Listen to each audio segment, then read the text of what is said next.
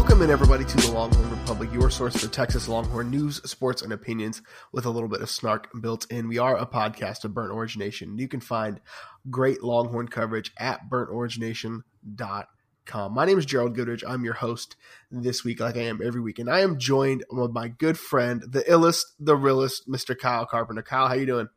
Fantastic, man. Just out here living in these streets. No football this week, that's a weird one. Did anything happen outside of Texas? Because if there's not a Texas game, I didn't see any other football happen. Some school from north of the Red River played, some schools in the southeast played, some stuff happened. I don't know. But you know who the big winner was? Roll Tide. Oh my gosh, the selection committee continues to get it incorrect. So we've got a big show today. We're going to talk a little bit about the bowl. We're going to leave a full preview for the next couple of weeks, so we have some stuff to talk about. I'll talk quickly about conference awards and some more attrition players announcing they're leaving for the professionals. And then, special treat, we have got former Texas player Nick Zychek, also happened to be Kyle's roommate for a couple of years, so got a little bit of it in there, but he'll be breaking down what's going on with the offense. He's not just a former Texas player. He is a state championship winning offensive coordinator and offensive line coach in the Texas high school football realm. And then we'll do a little bit of non-revenue generating sports, but they're still important to us, dang it. And then we'll close it with some Bang the Drum. So Kyle, bowl selections. OU got selected to the playoffs, so everybody shifted up one bowl. So Texas announced to go to the Texas Bowl in Houston, Texas, playing the Missouri Tigers, former conference mate. What's your initial reaction to this game? Again, we'll do a full breakdown here in a couple of weeks. I'm excited was my initial reaction. Selfishly, I live in Houston, Texas, and so this is a home game for me.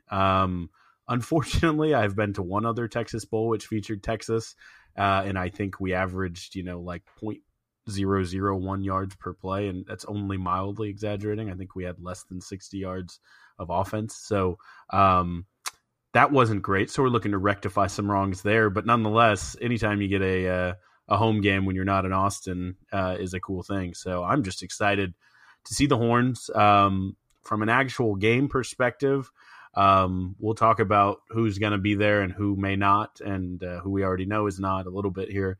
But it's gonna be interesting to see the team that Texas puts out on the field. It's going to be interesting to see how that propels into the offseason with recruiting. It's going to be interesting to see once we know the full scope of things how the damage is and what this leads into the 2018 year, what we can build on and what work we have to do. I mean, it may not be a big name bowl, but the fact that it's played at NRG is pretty nice. I mean, it's going to be nice digs. And again, Elijah Rodriguez, we saw as of the time of recording, is scheduled to suit up, which will be nice to have a little bit more continuity, especially with Connor Williams, last week making the decision that he will skip the bowl game and wants to go play professional. So let's just jump in there. I know that's not the order we have it in the show notes, but Kyle, you're just going to have to flow with it. So like we saw a week ago with, Chris Warren deciding he was going to transfer, Connor Williams declaring for the draft, we got some more players announcing that they're going to be foregoing their senior year and even the bowl game to prepare for the NFL. So Thorpe Award finalist Deshaun Elliott declared first he's going to skip the bowl game. And then Holton Hill Monday morning announced through the school that he would be declaring he doesn't have the option to skip the bowl game because he is suspended. So both of those guys have made their announcements public. There are still a lot of guys left on the board that probably will make some sort of declaration. But let's start with Elliott and Holton Hill. Kyle, do you think it's a good move for them to declare? And, where does that leave Texas for the bowl game? Well, it depends how you ask if it's a good decision to declare. I think both of them are going to do fine. I think both can play on Sundays. I actually think Holton Hill has the better upside. I think Deshaun Elliott made the right career move, and ultimately, secure your bag, son. Like, do what's good for you. This is a business. We like to think there's something more to it, and players love Texas and come back to Texas, and it'll always be a part of them. But, if you have a chance to get paid, I'm never going to be mad at a kid for doing it ever. And I do think for Deshaun Elliott, he's probably not going to have a better time to go. I still don't know if he's going to project higher than like a fourth round, maybe a third round at best. He looked golden on some plays. He was in the right place, made some spectacular plays, some big hits, did some things. But, the tape also showed maybe some inconsistencies in a couple times where he's out of position and maybe overplayed. And these are things you can coach out, but the talent is clearly there. He's not necessarily going to be a Thorpe Award finalist every year of his career. He had to do what he had to do. And so I totally see that one. Holton Hill, again, I think you were the one who actually told me that there may be rumors he may not, or his suspension may have carried over into next year a little bit too. So again, I understand a little bit if he's making a decision like that, and clearly someone must have talked to him, whispered in his ear. The guy was one of the best cover corners in the country this year. When he was on the field, he changed games and game plans. So both those guys, I think, made a good decision, for them. Yeah, I think you're absolutely right. Deshaun's stock is probably not going to get higher.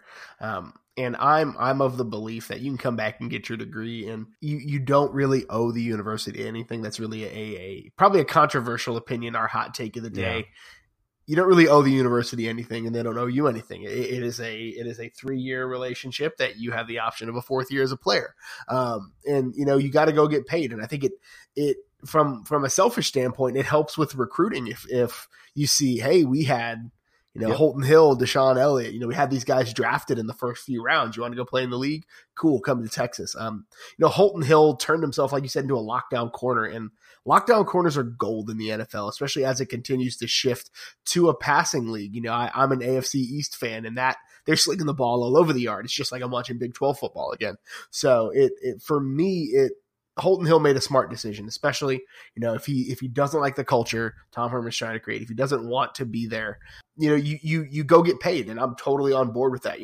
Pride and university pride, as much as I have it, it's not going to pay the mortgage, and it's not going to get your family into a better financial situation. A lot of these guys have to make a financial decision, and I'm totally on board with that. A guy whose name we haven't mentioned yet, who continues to be kind of swirling around the NFL talk, is Malik Jefferson, who is currently not practicing due to what is being said to be turf toe issues, but he is rumored to have already made the decision by certain people, but he even himself said on Twitter, I haven't made a decision yet. My family and I are still discussing it. So he is one of potentially 5 guys who's being evaluated by the college advisory committee to get a grade. So Kyle, when it comes to Malik, is he a guy that you see coming back next year? I remember the day when we got him the recruit, and it was Mary Malik Smith. It felt like something, a turning point for the program. And good on those guys. That class, may not have had 10 wins, but you look at the talent level there with all these guys, potentially going pro and continuing their career. So there was some talent there. It was a moment for the program, and he carried a lot of the heart and soul for this team. And I think for that reason, people want to see him come back and play the bowl game and at least finish out this year. If somehow Tom Herman, or his brother Todd, can convince Malik to come back for another season, that's Malik's Navidad. That's truly the Christmas miracle. I don't think it happens. I don't think it's smart for Malik, who was named co-defensive player of the year, to jump into your other section there. But the guy's stock is high. He is an incredible player. He finally this year lived up to the potential, got the national cred, was on a defense that was nationally ranked, looked like the best player on that unit. Again, I don't know what it serves him to come back, except that he truly made a promise to a lot of these commits about what he was going to do if they, as he was kind of our de facto recruiter that offseason after he committed, said, come with me, we're going to do something at Texas. And if he wants to see that vision through, he will go down forever as a Longhorn legend, and people will love him more for it. But if he wants to go get his paycheck, and maybe a team like the Dallas Cowboys are looking for him, and he can start, hometown hero part 2, go for it, man. Go do your thing, Malik, and come back. I like what you said about finishing your degree. I think it's great. I love it when players do that and you hear about it, and when the university publicizes that. I don't know if you saw on Longhorn Network, I believe it was Ricky and Corey Redding both got their T rings. And both of them broke down. I think Perrin came in and gave it to them on set, and both of them broke down crying. It meant a lot to them. And so, it's important. You never leave UT. You never leave the family. You go on, you do big things, but you come home and there's always a place for you here, no matter what. So I think as long as they all know that and they all live that I support these guys either way. For sure. And you said something about Malik. He's always seemed like the kind of guy who does whatever he wants. He's got that. He's got a little bit of Ricky in him in that way. Yeah. Ricky he's like, you know what, I'm going to do what I want. Mm-hmm. And as much as Ricky goes down as Mac Brown's probably best recruiting move, if Herman can convince Malik to come back, and again, I think you have a snowball's chance to do that. If he does it, again, it'll be the biggest recruiting win, I think, for him, even with the fact that he's got 9 of the top players in the world coming next year. It would be huge for him. So I think, again, Malik has always been kind of a beat of my own drum kind of guy. So if he wants to come back, come on, son, do it. But I always tell people to evaluate it. Treat it like if it was your kid. If this was your child, what would you want them to do? And every time, I've been blessed and fortunate enough to have a son. And if he is blessed enough to be that talented, go get paid. Come back and get your degree, get that ring. Football is a violent, unforgiving sport, and it will it could take your life from you in the worst of situations, but it can take your ability to walk, your ability to talk, your ability to provide a living for your family. So get paid while you can. Football is short. Education is forever. So go get paid, come back, pay for that degree for a year. You could probably afford it if you're going to the league, and then go from there. Don't sell yourself short because somebody thinks you should. And that's the youth pastor in me coming out. We'll move on. We've got coming up next. It is our distinct pleasure to introduce a man who needs no introduction, but we'll give it anyway. Mr. Nick Zychek. Kyle, take it away. Okay, guys, now we have a special treat for you. It's my privilege to introduce our guest today. We have, I'm sure you know of him as soon as I say the double nickel, former UT football great Nick Zychek, who was a Longhorn offensive lineman from 2008 to 2012. If not there, you've probably seen him roaming the sidelines at Texas football powerhouses, including Cameron, the Yeoman, who he coached to the 2012, 2013 state titles and a finalist in 2014, currently plying his trade as an offensive coordinator at Gregory Portland and a specialist in all things offense and especially offensive lines. Nick, welcome to the podcast. How's it going? Hey, guys. What's up? Not too much, Nick. Thank you so much for joining us. So the reason why we brought you on is, one, your boyish good looks that are perfectly played for a podcast. But we are also, so you have a unique perspective. Kyle and I, kind of our highest athletic achievements was a little bit of varsity ball occasionally, but you had the privilege of playing at the University of Texas. And we wanted to talk specifically about your area of expertise, the offense and the offensive line. So you've gone back and watched some film. What would you say, just as you analyze it from the coaching perspective, or even from a former player's perspective, what would you say the biggest issue that you noticed watching the offense or even specifically the offensive line? I just feel like that the group has just not had enough time together as a cohesive unit. From game to game, it's not the same guys. From how it was in the spring, because I was fortunate. I was at 3 consecutive spring practices, and I just the lack of time together. It was I think may have been one of the biggest factors in them not producing like they're capable of producing. Got it. So you think the cohesion, whether it was the injuries or kind of the revolving door, it seemed, of offensive linemen in and out, kind of kept everybody from catching a rhythm? Absolutely. From Shackelford being hurt in the spring he missed about half the spring, from obviously Connor Williams getting hurt, then Vahe getting hurt, and then Shackelford getting hurt during the season. It's just a constant, you don't get the trust from player to player that you need as an offensive line, where you're going to trust the guy next to you to do exactly what needs to be done. You don't get the very close-knit, like the nonverbal communication, the verbal communication, like all the things that need to be done that make offensive lines great. You miss out on that whenever it's always the guy next to you is different, or the guy next to you doesn't have the same abilities as the guy that he's replacing or something like that. You can say it a little better. I mean, you and Gerald both. I guess I'm kind of a little in the middle here behind two offensive linemen, quarter ton of justice here. But I mean, I don't know. I always played out wide by myself, kind of on an island as a receiver. Truly, how important is it? You know, say a guy goes down in the next play, someone comes in, or you start a game and you don't have your guy. Maybe you've had a couple practices or whatever. I mean, can you give us an example? Is it a blitz pickup call? Is it a, you know, you're looking more out of the corner of your eye at the guy, not knowing if he's going to, you know, slide? What can you give us an example of what that chemistry looks like? I think a lot of it's just an unspoken thing. Like, all right, you know, we're comboing a defensive tackle up to a linebacker. You know, when do I, as the guard, need to come off that defensive tackle and go block the linebacker? You know, is it something that's been repped so many times that we don't need to say something? Do I need to say something? You know, it's like trust is the word that I like to use with my players, and that's like what I think. But, you know, it's not necessarily even that. It's just, you know, when we're zoning up on this guy, is my hand placement going to be just slightly different? So I have to do something. So the guy that I'm comboing with, does it have to be slight? It's things that a person that hasn't played offensive line aren't going to have any idea of, like. So, like, just a person that's listening to this podcast might just think these things that I'm saying are minor, like, hey, anybody needs to be able to just hop in there, but it's not like that. Yeah, I've always heard coaches talk about the glue guys who can play multiple positions, but that's got to be pretty rare. And we had to do a lot of sliding this year where you're a left tackle one game, you're playing, you know, right tackle the next game next to three different guards in that span. Yeah.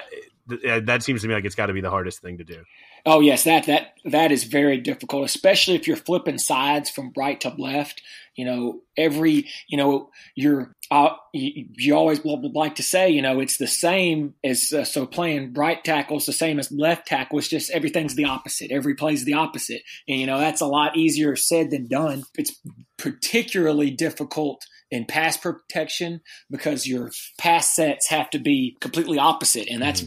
I mean, it takes a pretty skilled player to be able to seamlessly play both sides. Is that one of the biggest kind of misunderstandings that the casual, you know, armchair observer, somebody who's never strapped it on and played in the trenches has, is that, hey, you should be able to slide at any spot in the O-line? I mean, I think the biggest misunderstanding is just something that appears to be, you know, say like the guard's fault. It might not be, and it's hard even for me as a person that has an idea of what offensive linemen are supposed to do to sit here and say, hey, this guy made a mistake and it's this guy's fault, because I don't know what Coach Borheim's teaching them. Yeah. I don't know what the play call is. I don't know what this guy's assignment is. I personally feel like assigning an error to someone that's not just clearly like it's a pass block, I'm blocking this guy, and then he gets by me is very, very difficult. Like I feel like I've been on I hate people like, you know, that grade offensive linemen, even at the professional level, you know, like the Pro Football Focus guys, all that type of stuff, because you don't know all those parameters. You know, you don't know the play, you don't know the technique, you don't know. I mean, you can have a general idea, but to trust that is not a wise decision, I think. So if you're not in the film room, it's probably not smart to think you know what the heck is happening up front. Well, on this podcast, we make no qualms about the fact that we don't know everything. Well, Gerald does. I know everything. I could definitely grade it, but Gerald's more humble. You sound like you kind of touched on a couple of things there that I think are interesting. What your eye maybe picks up again as a coach who has a particular scheme, or as a player who played maybe a different scheme at Texas. But when you look at the offense this year and Coach Wareheim's schemes or Beck's kind of offensive schemes, were there anything that jumped out at you? You know, I mean, the schemes aren't anything, you know, world breaking, you know, like we're not looking at like 2009 Oregon or something like that. I mean, these are very typical spread schemes. I mean, not to say that they're bad or anything like that, or you can't be successful. I mean, this isn't a complicated, we're not running Auburn's offense, which is combining together the wing T and the spread or anything. We're running pretty much a standard college spread. And, you know, something that I noticed in the spring, because I got to be in Texas's film library, which is awesome. If you ever get to do that, I highly recommend it. And I watched a lot of Houston film from the last 2 years, and something that this Houston offense, which is what I feel like we're trying to do, is they rely on having a pretty damn good tight end. Yeah. And that's something we've obviously struggled with. And that's, the loss of Andrew Beck in August, and, and then Cade Brewer started to come along, and then he got hurt. And, it's just been a revolving door at tight end just as much as it's been a revolving door at offensive line. And I feel like that has hurt what Coach Beck and Coach Herman have been trying to do offensively. Yeah, I mean, that's it's tough to come through with that, and it leads to a lot of times the revolving door. And this podcast, again, is a proprietor of the Curse of Jermichael Finley. He leaving for the NFL has basically screwed that position for the Longhorns. Unfortunately, we can't seem to catch a break every time you go back to Irby and just all these guys. Just bad luck all across. But what that does lead to, and in both positions this was the case, you had freshmen getting a lot of playing time. You're coaching high school kids now. What is the jump like from even very, very good high school football to Division I college football? It's big, particularly at the offensive line. In fact, I had a player ask me about this today. In fact, he wants to go play in college, and he's like, what's the difference between high school and college? Well, I told him college practice speed is about 3 times as fast as high school game speed. And wow. It's nuts. I remember my first practice at Texas, I was like, oh yeah, I'm going to go block this guy. I'm going to go zone up this guy and block him. And I got actually flipped over, it's much harder than you would think. If you're a really skilled player at corner maybe, or at receiver, I think you can come in there and make some, you can play quick. That it's hard, very hard at offensive line. It's very difficult. And, I think it's almost hard to explain just because the speed's so different. It's like, to give an example of, that I think more people could relate to, it's like the difference between 8th grade football and varsity football. Mm. It's a big difference, and that's hard. That's hard for freshmen. Meow, indeed. Yeah. Oh, yeah. I'm sorry. I'm trying. No, you're perfect, man. That was great. It was perfectly timed too. Your cat has a sense of timing. Yeah. Let's close with this, Nick, because you've given us some really good stuff. I'm still processing through it, but what advice, as a former player, as a coach now, and as a fan, what advice would you give other fans as they try to watch Texas over the next few years? This is something, it's a group that's, the offense really has no choice but to get better because they've been so bad.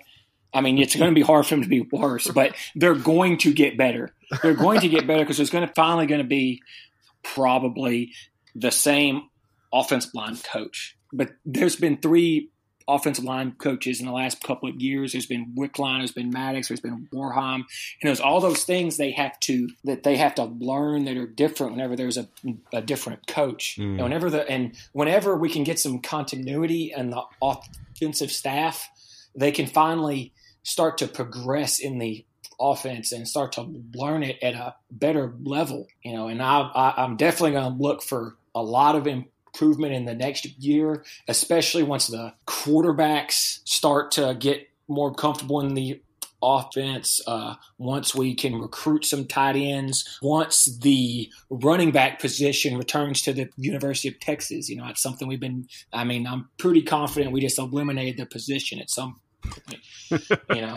Well, you said it, you're looking for improvement. Give us your hot take. What are you thinking? What's the off season coming into next year? We'll end on this. What's your take for the 2018 Texas Longhorns? I'm going to be probably pretty disappointed if we're, a less than 9-win team. Honestly, if we won 9, I'd probably be disappointed. If we don't make big steps, I just feel like we're doing something wrong. And I feel like we are going to make these big steps. After the Tech game, everybody on Twitter was doom and gloom. It was like, oh yeah, we got clear a P, but we can't get a first down. All that type of stuff. And I saw that and I was like, yeah, this sucks. We have that, but we don't produce. But on the long term, those things matter. Being hydrated matters. Doing this matters. If you create a program where everything matters, then winning is going to follow because winning matters. That's good. I want to put that on a T-shirt. That is a Longhorn Republic exclusive. We're going to put that on a T-shirt. Nick, nice. You'll get some proceeds from it. I stinking love that. Nick, thank you so much for taking some time out, time away from your family, from the Cats. Clearly, they're missing you. Nick, thank you so much. You are officially a friend of the show now, which means we're going to bug you anytime we want somebody who actually knows what the heck they're talking about to jump on this podcast. All right, guys. Thanks for having me. So moving from there, we're going to do just a little bit more football talk. We got the conference awards that came out just a few days ago, and Texas surprisingly had some names on that list in spite of being the 7th best team in the conference. So no surprise, we talked about him already. Malik was named the co-defensive player of the year. Our man, friend of the podcast, I don't know why he's a friend of the podcast, we're a friend of his. Poona Ford named defensive lineman of the year. And then the punter himself was named the special teams player of the year. So Kyle, we talked about guys going pro. We talked about guys having player of the year honors. What does that do for you as a Texas fan in light of how this season has turned out? It's a little something, I guess. It clearly shows the Big 12 powers that be and deciders, whoever they are, listen to this podcast, because I think the three we have most heralded on here were the punter from Down Under, Dixon, patent pending, who was absolutely phenomenal, spectacular, special, however you want to put it. Like, I don't think people watch and give enough credit for what that guy did this year.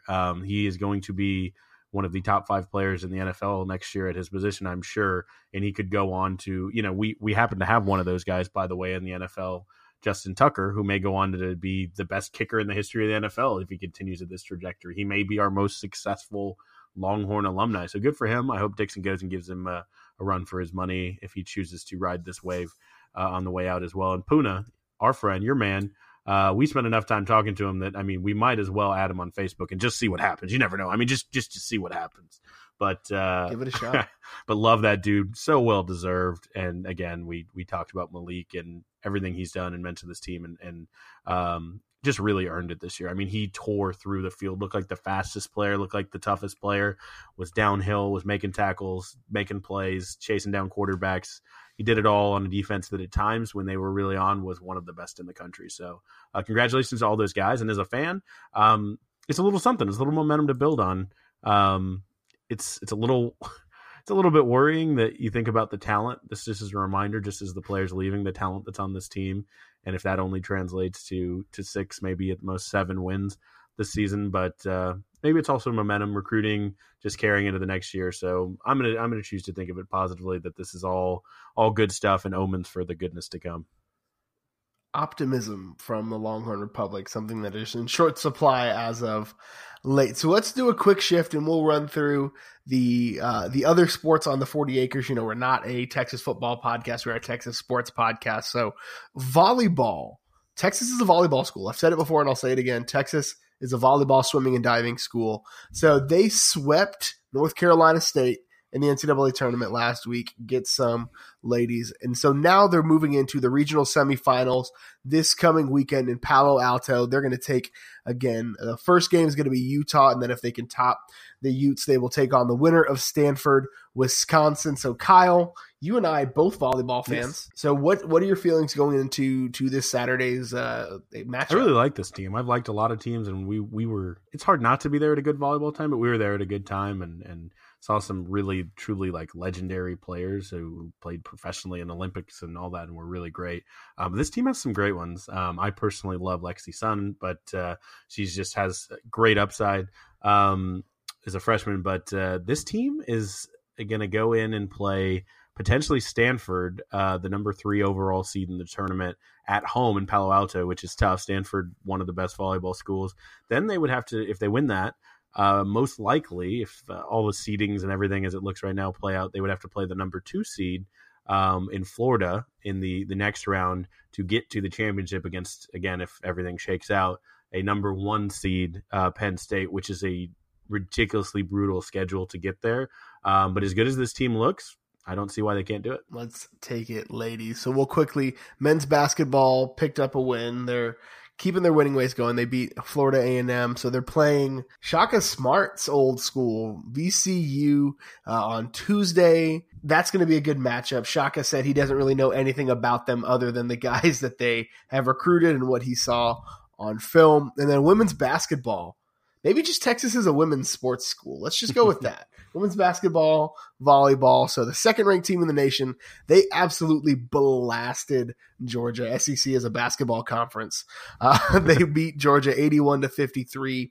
They are lined up to play what would be murderer's row in any sport, really. But they've got number 13 Florida State, number 11 West Virginia, and then we've got UConn, in addition to Tennessee on. So basically the blue bloods of women's college basketball. Yeah. Exciting to watch. I think most of those games are on Longhorn Network. So I'm going to settle in and watch some of that. Kyle, you excited? Oh yeah, man. You got to mark your calendar. I mean, number 1 versus number 2 in any sport at any time is awesome. But it'll be the 15th of January is going to be UConn versus UT. And anytime you can watch UConn basketball is great. But when you can see your team as the team to hopefully knock them off their perch, that's going to be a good one. It's circled on my calendar. I love seeing Gino lose. It doesn't happen very often, but it's one of the most satisfying things in sports for me. So let's close it out quickly and honor our favorite tradition in Texas sports, Big Bertha. Let's bang the drum. Kyle, what are you banging the drum on this week? Today is the 4th of December. That seems crazy to say, but it is actually the 4th of December in the year of our Lord 2017. And exactly 20 years ago today, on the same December 4th of 1997, DeLoss Dodds made the very wise decision to bring one Mack Brown to the 40 Acres as the head coach, which it turned out to be an incredibly shrewd decision. Coming into that moment, Texas had just fired a coach. They'd gone 74 52-2 for a 56 win percentage in the 11 years leading up to it, which we thought was the absolute darkest times. We'll show them. But Mac's record at UT was an incredible 158-47, about 9 wins short of DKR. You almost wonder if Mac would have wanted that to stick around and get that, or he likes, letting DKR go out on top. They were good friends, but a 77% win percentage, and Texas since Mac with Charlie Strong and now Tom Herman is 22-27, which is 45%. So a lot has changed in 20 years, but it's almost kind of a little bit at the precipice of something cyclical, I think, because we have a young coach with a lot of direction on where he wants the program to go and a lot of ideas. And hopefully we'll be talking about when they hired Tom Herman and how everything changed yet again. So speaking of the precipice, that brings me to my bang the drum. So let's travel all the way back to 1946 when Texas last played Missouri in a bowl game. They played the Tigers in the 1946 Cotton Bowl. It's the only bowl meeting between the two. Texas beat Missouri 40-27, which propelled them to a preseason number 1 AP ranking the following year. They lost a couple of games and finished number 15, which is still, at this point, I'll take a 15 in the AP ranking. I'll take a number. Yeah. I would be dancing in the streets at 15. So that's some history there. And again, it maybe it's optimistic fan, but I think there is a lot of momentum. If Texas can come out and play well and beat an SEC team, even a mid-tier SEC team, going into the heat of recruiting season, I think it'll do a lot to bolster the numbers as Texas seems to be on the cusp of having a mass exodus. So I think a big win over Missouri in a bowl game in front of, we've got a lot of players from Houston. So I think in front of a hometown crowd for a lot of these guys, getting to take it back home, for some of them one last time, for some of them for the very first time. it would be a big deal for Texas going in to an off season where 7-6 means a whole lot more than 6-7.